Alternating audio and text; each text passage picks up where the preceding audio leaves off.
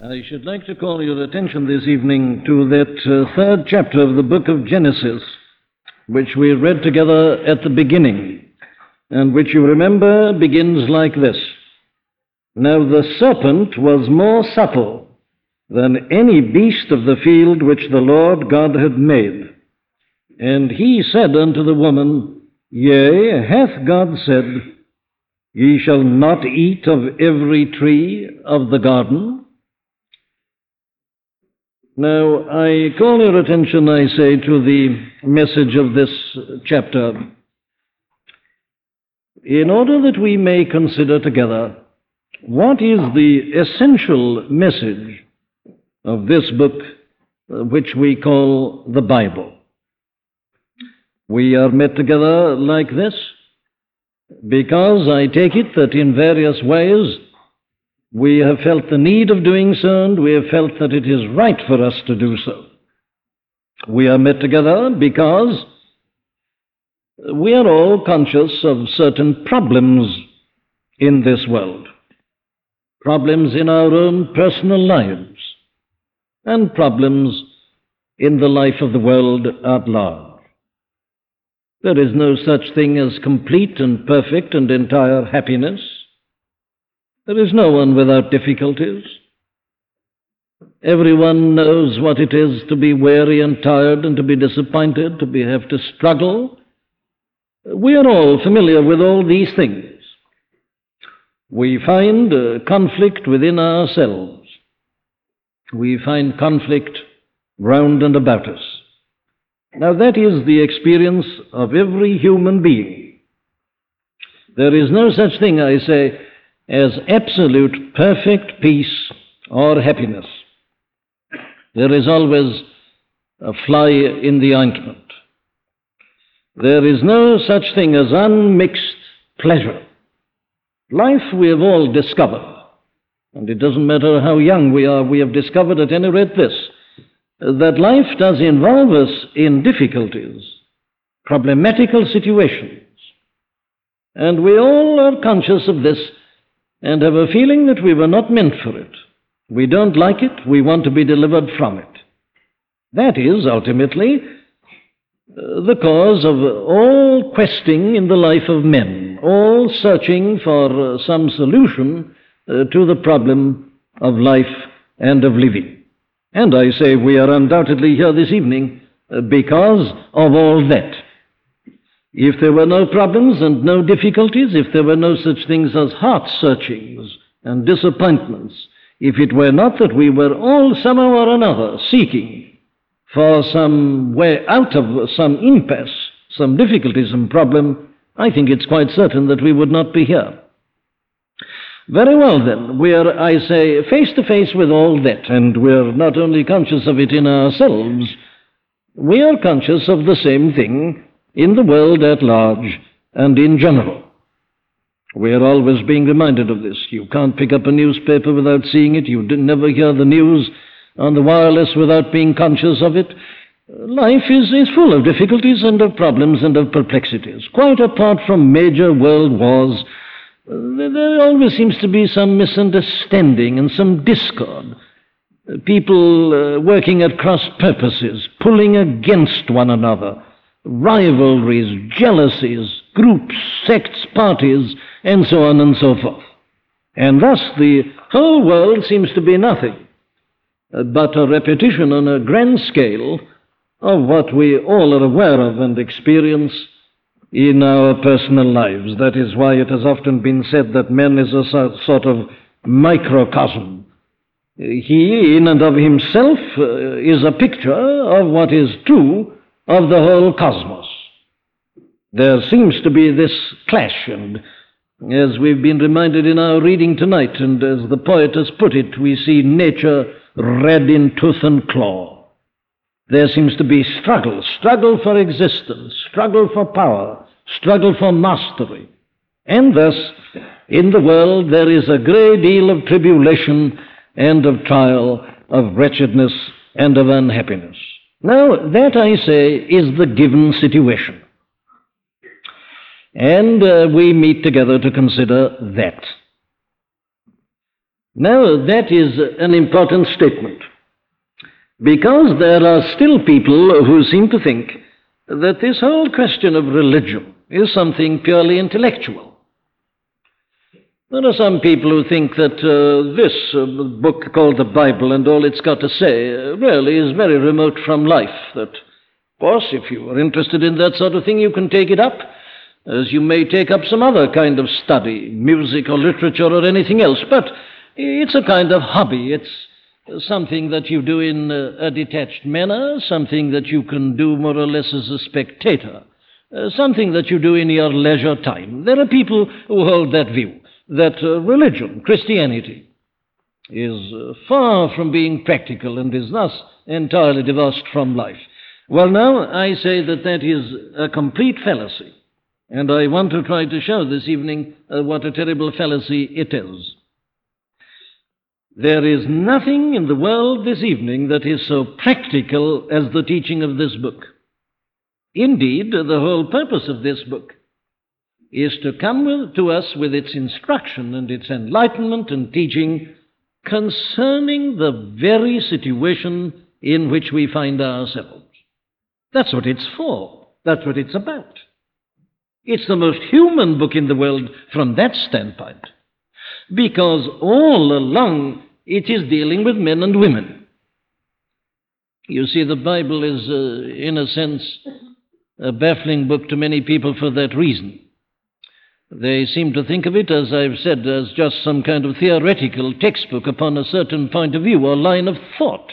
Well, it does contain massive thought, mighty philosophy, exceptional teaching, and yet, you know, the whole time it is also a history book. It is a book of history. And that is why you can't get away from men and women, Adam and Eve, Cain and Abel, David and other kings, Jesus of Nazareth, apostles with names, Paul, the servant of Jesus Christ, men. And it keeps on putting its truth to us in terms of these people, what they did and what they said and what happened to them and so forth. Now, it does that, it seems to me, just to bring home to us this very point that I'm emphasizing, that it is a practical book about life. It's a textbook of the soul. It comes to us with a message about the very position in which we find ourselves. Look at it either as an individual or look at it in terms of the world. Are you unhappy? Did you come here tonight because you're unhappy? Well, the Bible talks to you about your unhappiness. The question is, why are you unhappy?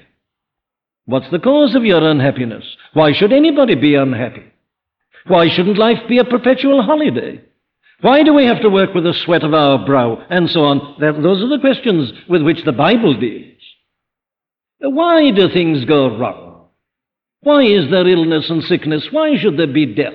These are the questions. And you see, these are the major problems of life and of existence. Now, how important it is that we should realize this, and realize that this is the starting point. You see, people so often, when they come to discuss religion, or when they come into the realm of these things, now then they say, this is going to be interesting. What about miracles? You see, and off you start at once, but science says this and that, and there you are, discussing something far away from yourself, entirely theoretical. That isn't how the Bible approaches you. The Bible comes to us, I say, exactly where we are, speaks to us in the very position that we are at this moment.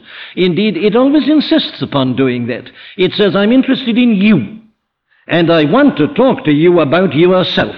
It's not going to be a detached theoretical discussion about some points of philosophy. We are going to talk about you and about myself, about all of us in this world and the whole state of the world in which we live. Very well. Now, I want to show you what the Bible has got to say about all this. Because, you see, in the last analysis, there are only two views about life and the world and why things are as they are. We either accept this view, or else we accept some other view. I don't care what the other view is, but it's either this or something else. That is the classification which the Bible recognizes. Its message, all other messages. because all the other messages are not based upon the Bible. Well, therefore, they belong to the same category. This is not in series with the others. This stands absolutely alone. It claims an utter uniqueness. It makes claims for itself which no other book in the world makes. It stands absolutely alone. I'm not going to stop with that tonight, because I rather want to give you its message, but were I disposed to do so, I could give you the proofs which the Bible itself provides for its unique and divine inspiration. And I could give you further proofs which we can deduce on top of that, and from the subsequent course of human history. But tonight I'm just asserting it.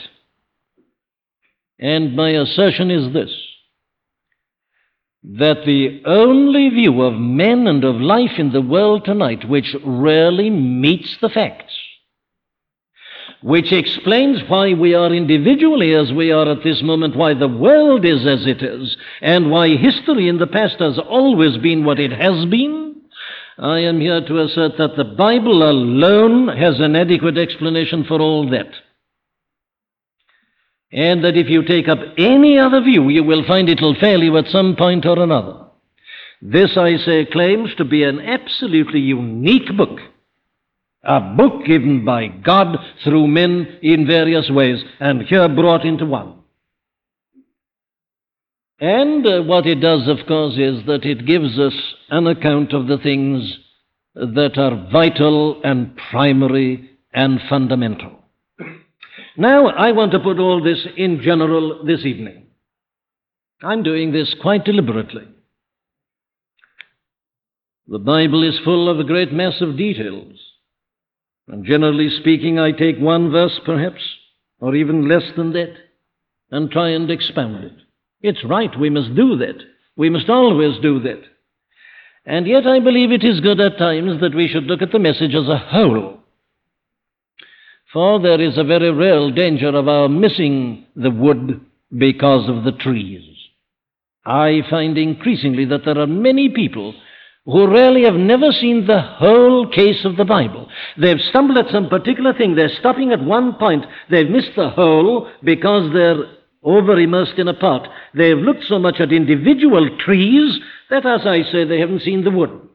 Now, I'm going to put it in terms of the wood this evening. The general statement of the Bible, as it meets us in life as it is this evening, and as it speaks to us. And as I do so, I think we shall see that it all along the line and everywhere is in blank contradiction to what is so generally and so popularly believed and assumed at the present time. Now, there are certain things which the Bible tells us are simply absolute essentials if we are to understand ourselves and understand the world in which we live. What has it got to tell us? Well, this book of Genesis really, in the very first chapters, puts the whole case. You've got the complete Bible view of history and of men here in just a few chapters. Indeed, in the first 3 chapters. You needn't go any further. It's all there. Well, what is it? What am I to make of life? How am I to understand myself, my problems, my disappointments, my unhappiness? What is it? How do I face all that?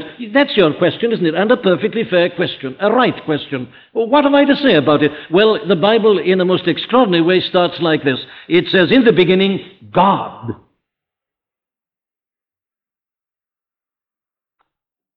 It starts with God.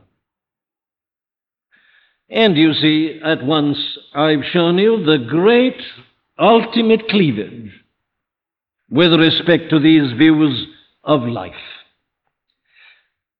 Because of necessity, before I begin to ask any questions about myself and my problems and so on, I ought to ask questions like this. Well, I'm concerned about myself and my problems. I'm here in this world, yes, but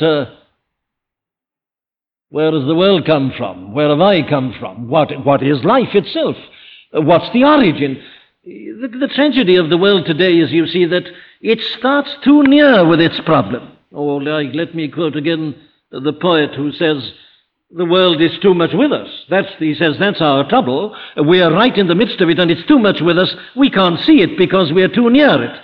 There are times when to see a thing, you've got to get away from it. What do they know of England who only England know? If you want to go to know England truly, travel abroad. If you want to appreciate your own country, go to another. If you simply stay here and walk about the streets of London, in the end you'll know very little about London. You see, you want this larger perspective, this distant view at times. You want to see the thing as a whole. Don't merely concentrate at once on your problem. Go back, put it into its context. I must resist the temptation to elaborate that. But you know, that to me is very largely of the very essence of this contract. You go and consult mathematicians, go and consult chemists, analytical chemists particularly, or anybody who's having to transact and to deal with problems in these various realms, and you ask them, how do you tackle a problem? And I think you'll find that invariably they'll tell you that they never start directly with the thing itself. They first of all put it into a group and into a larger group. Take a chemist trying to discover what a given substance is. How does he do it? Well, he has certain broad tests first of all. He's going to eliminate a number of things, and so he narrows it down and down and down until he comes to this. A physician diagnosing a patient has to do exactly the same thing. He mustn't immediately concentrate over much on the particular thing about which the patient is talking. No, the way to discover that is to start on a broader base, on a bigger canvas, as it were, and gradually narrow it down. You put certain things out of court, and you then put others out of court. I once heard a very notable physician saying that the way in which he diagnosed the patient was this. He listened to what the patient had got to say, and then he examined the patient. Well, now he's got a number of data. He's got the patient's symptoms and complaints. In addition to that, he's got his own investigation and his discoveries. Then he says, what I do is this. I say to myself, now what are the possible things that can include and cover all this? And then he says, I put up those possibilities as if I were putting up a number of skittles. And then he said, I stand away back and I take up the balls and I throw them at the skittles, and the skittle that's left standing is the right diagnosis. That was his method. Well, I'm just trying to tell you that it's the same method that should be employed in this whole question of your particular personal problems and mine. I say the Bible does it like this, you see. You come to me and say, now I'm unhappy. I'm conscious of a conflict. I'm in a crisis. What's the matter with me? And the Bible says, in the beginning, God. As if it's forgotten all about you. But it hasn't forgotten all about you. The only way to understand you is to start with God. And the Bible, you see, takes us there right at the very beginning. And if we're not clear about this, we'll go wrong everywhere else. For it is of vital concern to every one of us to know whether there is a God or not. Is everything that is the result of the activity of God, or is there some such thing as a blind, impersonal force or energy or power at the back of everything? Am I face to face with a being and with a person? Or am I the victim of some blind chance, some accidental meeting together of some atoms or some powers which are without person and without mind, without reason, without understanding? Is it all blind or is it all purposeful? You see, you've got to come to that. The diagnosis depends very essentially upon this. Now, the Bible there at the very beginning starts with that. Ah, yes, but you see, the modern panaceas never do that, do they? No, no. The psychologist starts with you and ends with you, suggests things to you, does certain things to you, and it's you the whole time, tries to bring forces and factors to play upon you, and so on. But you see, he started with you, as I say, and he's ended with you. And so do all the others. They start with men, they end with men, and that's why the world is as it is. You can't understand life, says the Bible, unless you realize that there at the back of everything, before everything, is God.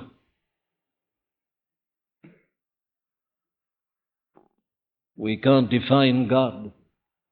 We can't understand God. Man by searching cannot find out God. The world by wisdom knew not God. The mightiest Greek philosophers couldn't attain unto him. But the Bible asserts him. It says this is the revelation that God has given of himself. Now, my friends, you see, we've got to agree about this before we can go any further. We either agree that this great eternal God has been pleased to tell us things about himself and to reveal and manifest himself. Here is the revelation, and it's in nature and creation also, or else we don't accept it. But the Bible tells us that God is, and that God is eternal. Oh, you can't understand that. Your mind and my mind are too small. We can't conceive of God nor of eternity. We are so impure that we can't imagine a being of whom it can be said that he is light and in him is no darkness at all, that he is a consuming fire, that he is absolutely holy in every respect, that he knows all and sees all and is all-powerful. Our minds boggle. We don't understand. We're never meant to understand. If we could understand, we'd be bigger than God. If my mind could go around all these things and I could put them on paper in my little philosophy, I'd be the God, and God would be a subject whom I can handle. But the Bible says no.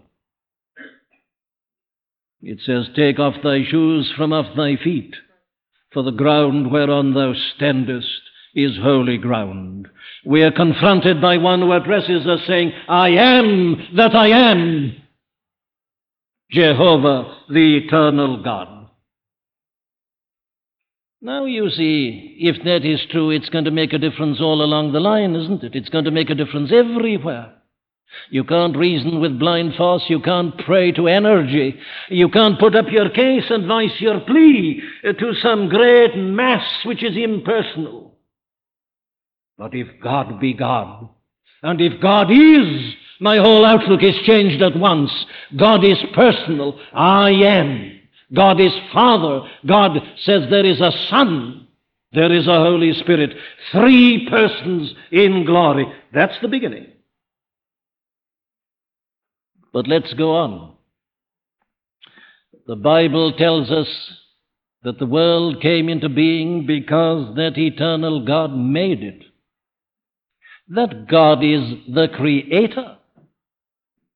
You see, we're still talking about you, aren't we? Yes, but we're not just looking at you and your symptoms.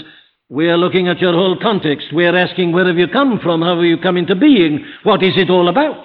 Ah, you say, but it's this pain I want to get rid of. Yes, my dear friend, I want to get rid of your pain, but I want to make a diagnosis first. I'm not here to issue an opiate. I'm not here simply to give you a drug. We're not here simply to sing and to persuade ourselves that all is well and feel a little bit happier. Religion is not escapism. It's everything else that is escapism.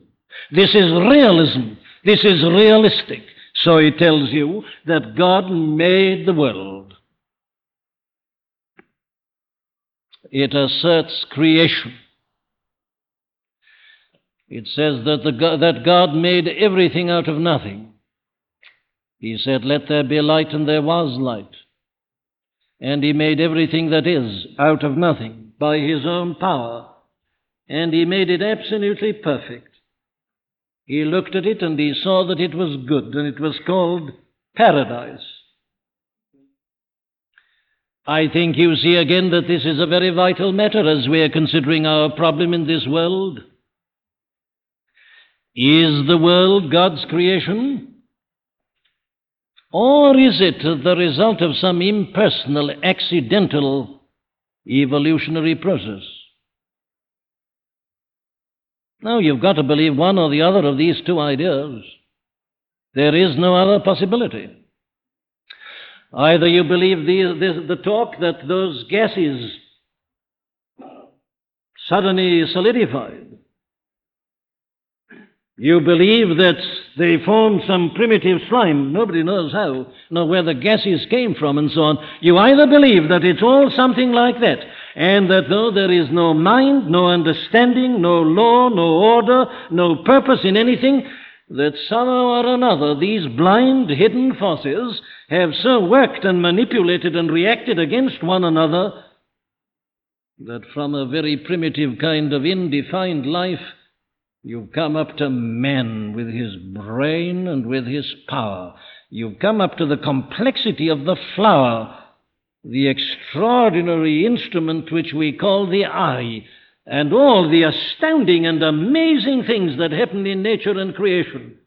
The birds are migrating, they're leaving this country and going back to the warmer climes. What makes them do it? Why do they do it? How do they do it? That's a problem. Now, is it all accident? Is it all chance? Or is there a mind, a creator at the back of it all? You see, you can't begin really to discuss your problem, your personal need and difficulty, truly and well, unless you somehow take all that in. And the Bible makes you take all that in. It reasons with you about all that. The Bible doesn't say, now just come along, come to Jesus and all is well. Not at all. It starts in Genesis. It starts with creation. It wants you to know and to understand why you are what you are, and why it is that God is proposing what he proposes. So the Bible tells us that the world is not accidental. It tells us that history is not without a beginning. It tells us that there was a time when there wasn't a world and there wasn't history, but that God deliberately, according to the counsel of his own eternal will, decided to create and form a world and to start the historical process. The Bible asserts all that, and you and I are in history, and it behoves us to know something about this very process. God made the world, it was perfect, it was paradise, he set it going upon its course. Very well, let's come on to the next thing. We are coming nearer to ourselves. The next thing, of course, is man. We find ourselves members of the human race. Oh, yes, I'm very concerned about myself. I'm an individualist, and I want the solution to my problems. Yes. But I can't help knowing that there are all these other people exactly like myself in this great world with its teeming masses. Man! The proper study of mankind is man. And I'm suggesting that it's equally true to say that the proper study of man is mankind. Both propositions are true. Well, now then, where does man come from? Well, again, you see, you confront this same great cleavage. According to the biblical assertion, man is a special creation of God. I'm asserting it. The Bible tells us that. The Bible tells us that God made men in his own image. It doesn't say that about anything else. It says that about men. In other words, when I'm confronting this modern world with all its tragedy and all its pain and my own difficulties and problems, I say, what am I? What is man? I say, there was a time when man was perfect, and that the world was not always as it is now. Man was made in the image of God. Man was made upright. Man was made righteous. Man was made holy. He was made by God, for God. He spoke to God. He walked with God. He communed with God. He enjoyed God. He lived with God. He was upright, I say, and there was that in him which could respond to God, and his life was one of paradise and of perfect bliss.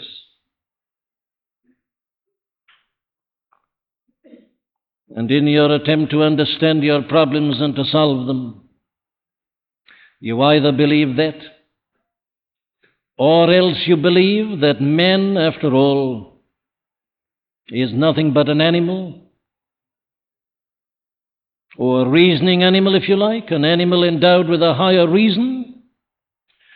You believe that the only difference between him and the other animals is that the forepart of his brain has become more complex and involved and highly developed. The same essential brain. There is this addition, that man never was perfect, and that he is as he is now because he has not yet reached perfection, but that he's evolving and advancing and developing in that direction, that he's worked his way up slowly through the long and the countless millennia of time, which cannot be proved, until he's arrived at his present state and condition. And that he is slowly improving and developing, is becoming better, getting rid of things and sloughing off things that are harmful and inimical to his well-being, and that again, in many, many, many millennia, he will have arrived at perfection and will have solved all his problems, and there will be no more troubles. It's one or the other. You either believe that that human nature that you possess and have has come out of the hands of God and was made by God for himself, or else, I say, you take that other view, that purely materialistic view. And man is nothing but an animal and a creature. But the Bible, I say, asserts that that is wrong, that man was so made by God and placed in paradise, and there lived this life of perfect enjoyment. Very well, then. We now come to the very center of our problem. If all that is true, then why am I what I am? Why is the world what it is? Why the unhappiness and the misery and the wretchedness? That's our problem, isn't it? We've seen what we are essentially and originally. Why are we what we are now? Now here comes the great divide. You notice what the Bible says. Now the serpent was more subtle than any beast of the field which the Lord God had made. And he said unto the woman, Yea, hath God said, Thou shalt not eat of every tree of the garden?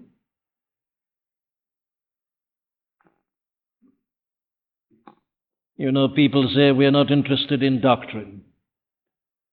I'm not interested in your theology, says the modern man. I want a little bit of help. I want a little bit of comfort. Can't you say something to lift me out of my trouble? And there you are talking your theology. My dear friend, it is only as you believe this theology that you'll ever know deliverance.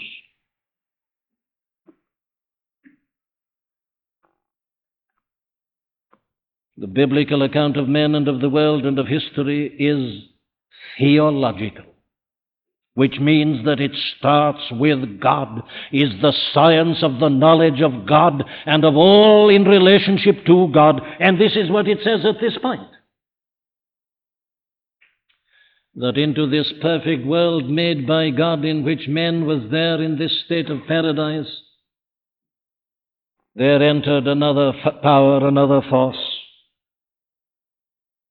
There came something that was opposed to God and opposed to men, and which was bent upon one thing only, and that was the wrecking and the destruction of God's perfect work. Now we come into a realm that no man can possibly understand, and the Bible doesn't give me ultimate explanations. What it does tell me is this: that there is a world beside this, a world which is spiritual, a world of spirits. That God not only made men, but that he made creatures which are called angels, which are not physical beings, but are spiritual beings, and God endowed them with great and notable and remarkable powers, and he used them as his servants. These great, powerful, angelic beings, God made them. But one of these, we are told, rebelled against God and persuaded others to follow him. And he defied God, and he stood against God. And God smote him, and he fell. And what the Bible tells us is that this terrible, dread spiritual power, called Satan or the devil, entered into this world and God's perfect creation, and through tempting the man and the woman that God had made, brought to pass everything that you and I know. Well, now let me put that more generally in putting it in this way. Why are things as they are? Why should any one of us ever desire that which is harmful for us? Why should we ever want to do things that we know to be absolutely wrong? Why is there jealousy and envy and discord and misunderstanding? Why are there lust and passion? Why are homes broken and marriages broken? Why do little children suffer? Why all the agony and the pain of life? Now, you see, that's the problem, isn't it? That's your problem, that's mine. Well, here's the biblical answer. It is because there is this other power in this world that has dragged men down. This suggestion, this evil, headed up in this person called Satan and the devil, who came and tempted Adam and Eve and got them down and led to the fall, that man is no longer what he once was and has become something entirely different. That is the biblical explanation. And you'll find it in the Bible from beginning to end. You will find that when the Son of God came into this world, he was tempted of the devil in the wilderness for 40 days. He struggled with him. He tried to get him down. He came and said, "If thou be the Son of God, do this, do that. I'll give you all the kingdoms of this world, if only you'll bow down and worship me." That's what you and I are confronted with. And you see, my friend, if that is true, how hopelessly and utterly inadequate are all the remedies that are being offered to mankind this evening apart from the Bible. If that is the business, if there are these unseen powers, if there are what the Apostle Paul calls the principalities and powers, the rulers of the darkness of this world, spiritual wickedness in high places, if we are confronted with all that, well, then we need a power that is greater than that. But the Bible tells us that as the result of that original sin and fall of men, that we, all of us, are in the grip of this evil power. That we are dominated by the devil, the god of this world. And that it is he who comes to us and tempts us. Haven't we all experienced it? The moment you wake up in the morning, before you've had time to start thinking, thoughts come to you. They're there, they're insinuated, sometimes ugly, foul thoughts, unworthy thoughts. Where have they come from? First thing in the morning, last thing at night. You may have been reading your Bible, you may be on your knees in prayer, and you're conscious of being attacked. And there are things that drag you down, and suggestions and insinuations. Where does it all come from? Here is where it all comes from, says the Bible. And if this is true, how vital that I should realize it. Satan and evil, original sin and the fall of men. Man is a victim of evil powers greater than himself. It's either that, you know, or else you take this other view, which is so popular today, that really the trouble with man is that he hasn't had, as I say, sufficient time in order to shake off these negative parts of himself. That it's because there's still a good deal of the beast in him. He's come up through the beast, you see. He's gone through the various stages, the fish, the reptile, the mammal, and so on. And as these animals are the creatures of lusts and passions and fight one another and are self-centered and selfish, man is still like that. Of course, we are told he's getting better, and every year he lives, as mankind lives, it will get better and better. We're altogether better now than they were 2,000 years ago. But you say, what about people fighting in a war? Oh, well, of course, we haven't had enough time yet. What about a man coveting another man's wife? They did that 2,000 years ago. They're still doing it. Where's your improvement? Where's the advance? I don't see it. I see things exactly as they were. I go back and read this early story. I see a man called Cain, jealous of his brother, and so jealous of him that he murdered him. I see men still doing it, in spite of the fact that that is probably at least nearly 6,000 years ago. You see, my friends, the Bible is realistic, isn't it? The Bible tells us that we are what we are and things are what they are because of this thing called sin that comes from Satan, that comes from evil, that comes from opposition to God and enmity against God, and man turning himself into a king and into a lord and asserting himself, man's rebellion against God. That's the explanation. But the Bible goes further and says this, that man, as the result of all this, is quite helpless. That he's brought a curse upon himself and he can't escape it. He wants to, he'd like to, but he cannot. The cherubims and the flaming sword have been put there by God. Man's been trying to get back into Eden ever since he went out of it. That's the whole history of civilization.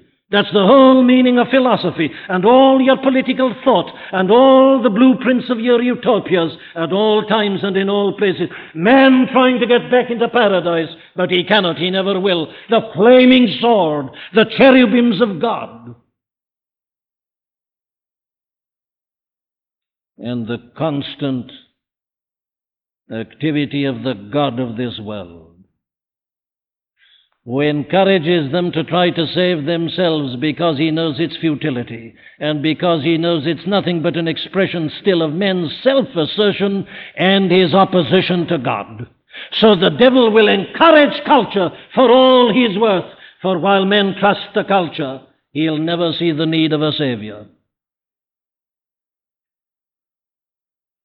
But the Bible shows us men thrust out of the garden, miserable and unhappy, frightened and alarmed, face to face with new problems that were not there before, thorns and thistles, illness and disease, problems on all hands. It's all come upon him. There he is, and he's helpless in it. He's immersed in it. It's worse than that. He is under judgment. He is under the judgment of God. He thought that he could forget God and that there'd be no risk involved.